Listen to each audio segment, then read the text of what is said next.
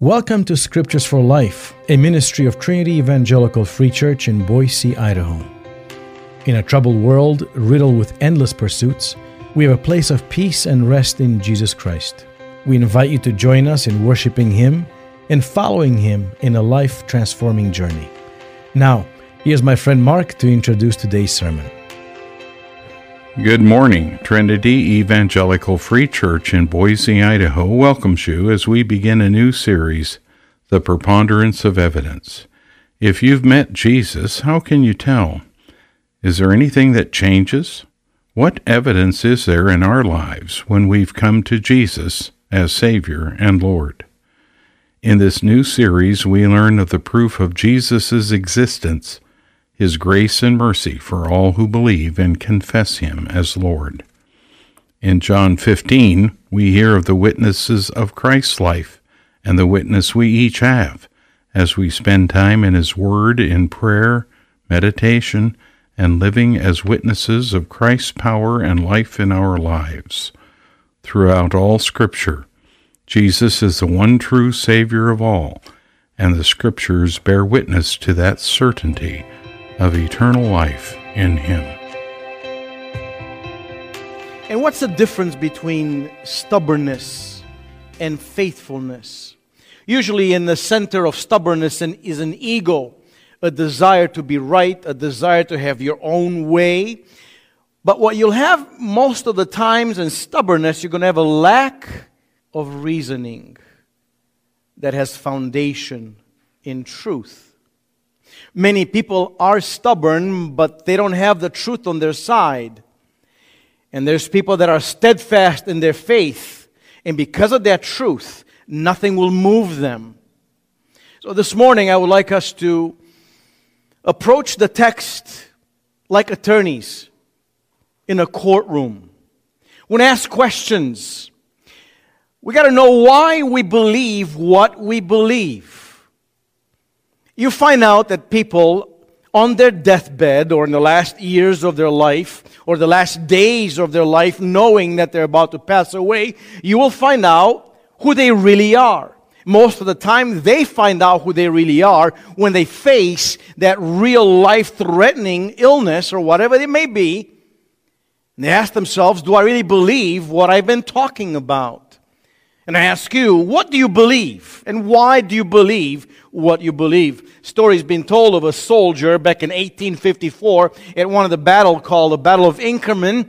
After he had been wounded and he was dying, he crawled all the way back to his own tent. He was found face down with an open Bible. His hand was on that open Bible in John chapter 11, and his fingers left a blood fingerprint on the verse. I am the resurrection and the life. If anyone believes, they shall not die, but they shall pass from life to life. They will not die. He believed that. He died that way. What do you believe? And why do you believe it? We sing Jesus is alive. And sometimes the way we say it, it's like we haven't had our coffee, or we're not just too sure just yet. And so we're going to look at our text this morning as we see Jesus meeting these women, transforming their lives, and they leave being changed because they met Jesus. And usually that is what you see, a life that truly has met Jesus. It's because it's transformed. Or you'll see a life that's been transformed because you have met Jesus. You've seen Him, and nothing can change your mind. In our case, we've seen Him in our hearts. And then we've seen Him change our own lives. And so if you've met Jesus, how is your life different? So we want to entitle this morning's text and message, Point of Having a Preponderance of Evidence. Having more than enough evidence.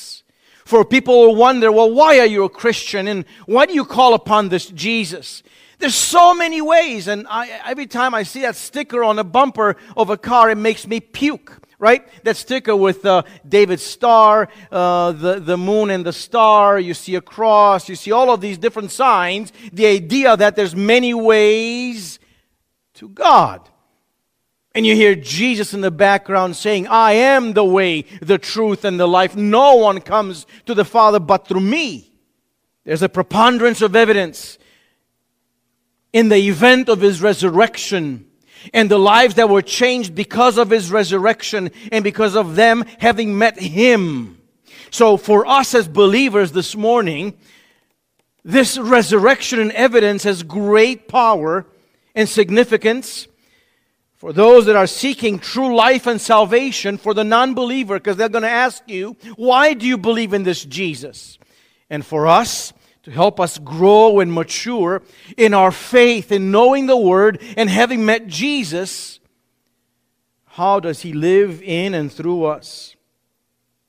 The question for the non-believer is, on what basis should they believe that Jesus existed, that Jesus died, and He was resurrected? Why not just another religion as of many?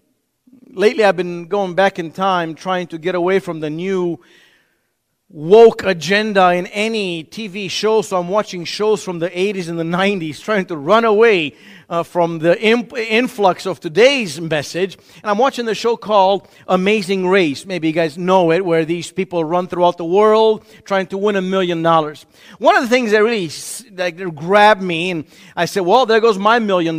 They would have them in Thailand or other countries enter these temples and light up a candle and be blessed by the monks. I'm like, whoop, there goes my $1 million. That's not going to happen. And people do it as if it has no meaning whatsoever. Oh, what a beautiful place. I think we've taught our son very well, as much as my wife and I like to go and admire the Mormon temples from the outside. At one time, the three of us were together, and they said, hey, let's go inside. Brandon said, no way. That place inside there is not holy. God is not there. My feet will not enter that place. And that is true, and that is right. Why is Jesus in your life different than that Mormon temple down the street? What evidence do you have that Jesus has resurrected from the dead? Now, it is clear from Scripture, both on the commandments and the proof given, the historical facts written down, both in the secular manuscripts and in Scripture, that Jesus truly was raised from the dead. There's a preponderance of evidence. We want to analyze that this morning and next week, as long as it takes us. John chapter 17, verse 20. Jesus puts a heavy weight on the testimony of the disciples. In other words, He says, I pray not for them only, but I pray for all those that will believe because of them. So therefore, this weight lays on your shoulders. We're not Christians to get together, sing a song, and be wowed by a message. We're Christians because of a testimony of a life that's been changed, a life that brings salvation from eternal damnation. I do not ask for these only, but for those who will believe in me through their word. John chapter 20, verse 30. Now Jesus did many other signs in the presence of the disciples. They're not written in this book, but these are written. Everything in the Gospels, in Scripture as a whole, they have been written that you may believe that Jesus is the Christ, the Son of God. And by believing, you may have life in His name. There's such power and responsibility that lays on the shoulder of a child of God. Your testimony brings life. The gospel that Jesus lived and died and was resurrected, that gospel brings life in the life of people. Jesus expected His apostles, His disciples, to be His witnesses. Your primary responsibility is to be a witness that can stand with certainty and declare what you know to be true about Jesus. John 15:27, He says this, and you will also bear witness because you have been with me from the beginning. Because you've been in my presence, you will be a witness. You've got to talk about it. Acts 1:8, we see that the time that the disciples spent with Jesus, that was a transforming power. Not the touch and go of one meeting a week, not the reading of Scripture on the screen, but the time that's spent in the Lord's presence, that we are called to know Him, live with Him daily in the Word. That's what changes. That's what gives you power and an effective witness. Acts 1:8, notice the words, "But you will receive power when the Holy Spirit has come upon you, and only then you will be my witnesses." You cannot talk about Jesus unless your life is filled with the Holy Spirit. And that doesn't happen with a wish and a wonder and a prayer. That happens as you spend time in the Word. And that Word becomes prayer. And that Holy Spirit power comes over you. And then you will be witnesses all over the world. Time in His presence will give you power, both in quality and effectiveness.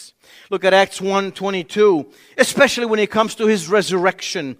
Beginning from the baptism of John until the day that He was taken up from us. He's talking here. Peter says, listen, we have to replace Judas. But who would He pick?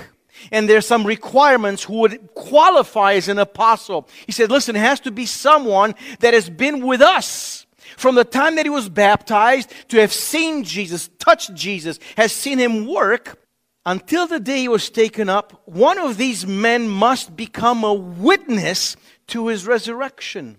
And that is placed on our shoulders. What is my witness? I'm a witness, not that God is good and He gives blessings. No, it begins with Jesus is alive. So then the world together with the Lord says, so what?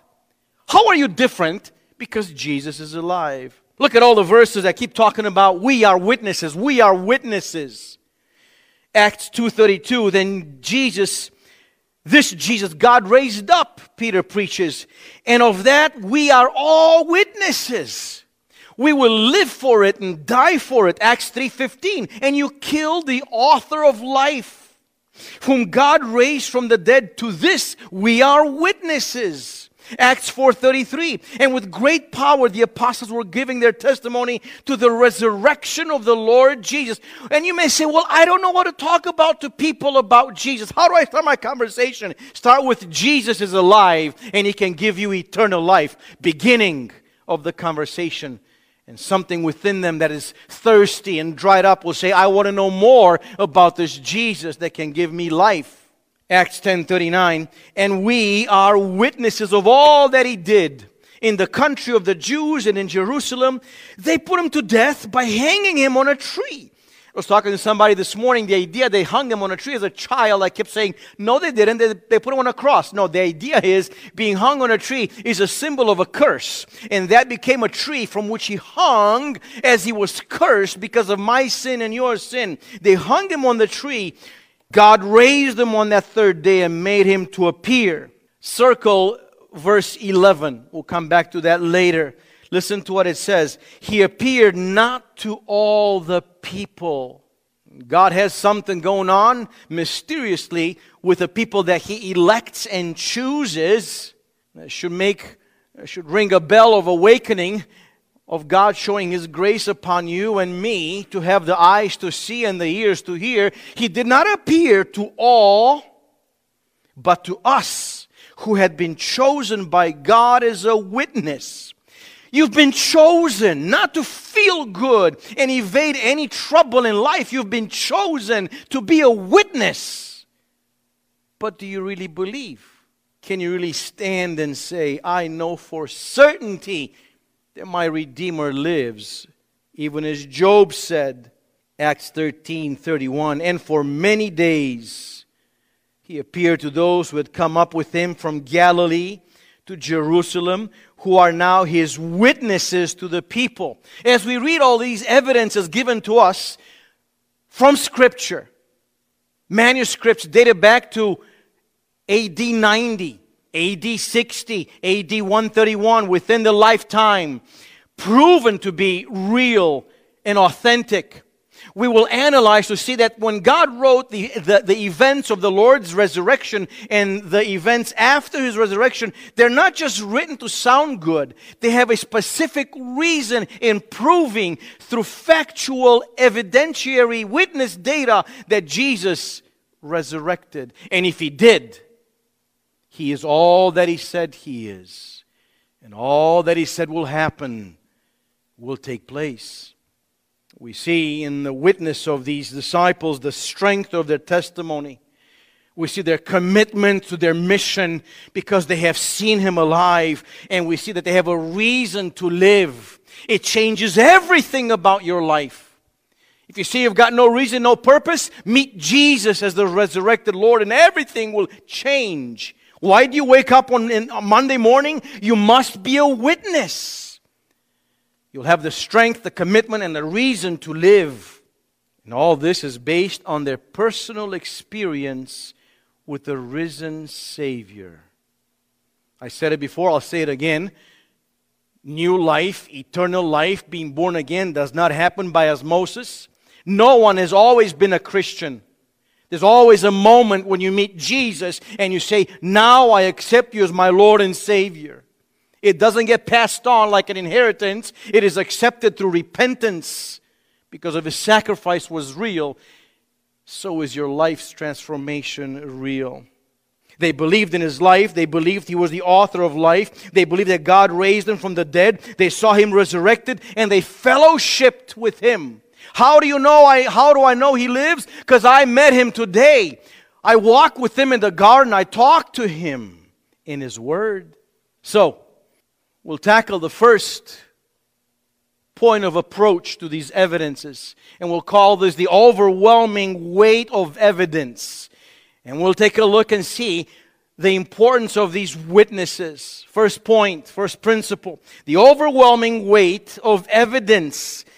And everything here is overwhelming. There's more than you need. The weight is real, and we'll see what the evidence is. First of all, we'll talk about the demand of the witness multiplicity. The Bible requests that there be more than one witness.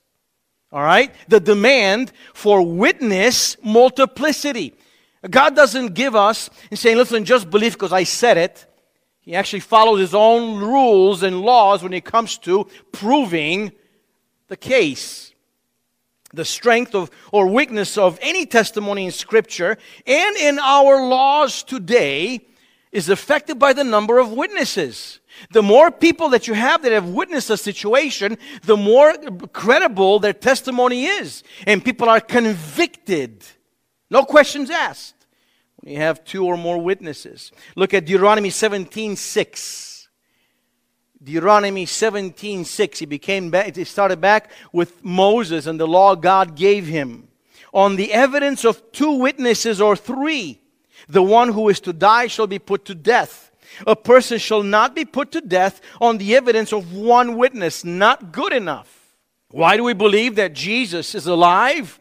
There's an overwhelming weight of evidence in the witnesses that Scripture puts forward. Today, the number of witnesses in our judicial system plays a crucial role. The more witnesses you have, the stronger the case. Secondly, not just a demand of witness multiplicity, but we have the dynamic or the power, the dynamics of the spectrum of witnesses. And here's where we start digging. There's a power and a purpose why God has chosen people from every walk of life that have come forward saying, I have met Jesus. Not just His closest friends, but as one different from another. They didn't get together in a consortium one day say, hey, let's have the same story. Look at what the Lord has done in proving through testimony to us today that Jesus is alive. The dynamic spectrum from one end to another of witnesses. And the Lord has used it because of His strategy, trying to pierce our hearts and strengthen it. Turn with me to 1 Corinthians 15:3. 1 Corinthians 15:3. The theologians call this the kerygma of faith. If anybody ever asks you, well, what is the gospel? I was listening to a message which said that today, people that are churched and educated, more than 64% could not clearly describe what the gospel is. Oh, it's the good news. God loves us. No, that's not the gospel only. 1 Corinthians 15:3 is one of those, beginning with verse 3 is one of the beginning, the complex presentation and compilation of all the different levels of what this good news is and what God has done. Here's the good news. For I delivered to you of first importance, most importance, what I also received. One, that Jesus died for our sins in accordance to the Scripture. The first foundational point of the good news. Jesus died for your sins as Scriptures have prophesied. It's all packed in that one phrase. Second, that He was buried, proving that His death, He didn't fall asleep, He didn't faint. He was dead in the tomb for 3 days and 3 nights. 3, that He was raised on the 3rd day. God has the power. Jesus prophesied it and Jesus fulfilled it. He was raised on the 3rd day in accordance to the Scriptures. Notice the repetition of that phrase. Scriptures and Scriptures and Scriptures know the Word of God. 4, and that He appeared to Cephas, meaning Peter. He died, He was buried, He was raised, and then He didn't just go to heaven and disappear like any of the other false prophets the world worships today. He appeared to all of these people. And then to the 12. And then He appeared to more than 500 brothers at one time, most of whom are still alive, though some have fallen asleep. Then He appeared to James and to all the apostles. Last of all, as an untimely born, He appeared also to me, says Paul. Let's look a little bit at the spectrum, this gamut of the different people that Jesus appeared to. First of all, He appears in an individual way to a denier. To one that said, I don't know this man. And He didn't do it just once. He did it 3 times. He was not playing the game. He was not in on the joke. He didn't just act and told what He was told to do by Jesus. He acted in His fleshly way and said, I don't know this man. I want nothing to do with this man. And Jesus appears to this denier. Verse 33. The 11 and those who were with Him, with them gathered together, saying, this is back in Luke chapter 24. The Lord meets with these 2 that are going towards the village of Emmaus. They come back, they meet the disciples, and they're telling them what they missed before they tell them what they encountered. So they're telling Him, listen, Jesus, He appeared to the 11, and He appeared to all those that were together, and He told them, the Lord has risen, and He appeared to Simon. Above everything else, it's so important for these 2 disciples and for the disciples as a group that Jesus gave the time of day. And He individually pursued. We don't know where it was before that Jesus walked on the shoreline with Peter. It was before then that Jesus took the time. Between the time that he met Mary Magdalene, He went to heaven, then came down. Before He went to the disciples in the room, He went to Peter by Himself, because He needed to, because He was broken, for He had denied. Peter that ran away and denied, something changed completely in his life and strength and tenacity after he had met Jesus. The world bears witness to Jesus' existence and His power at work in His believers.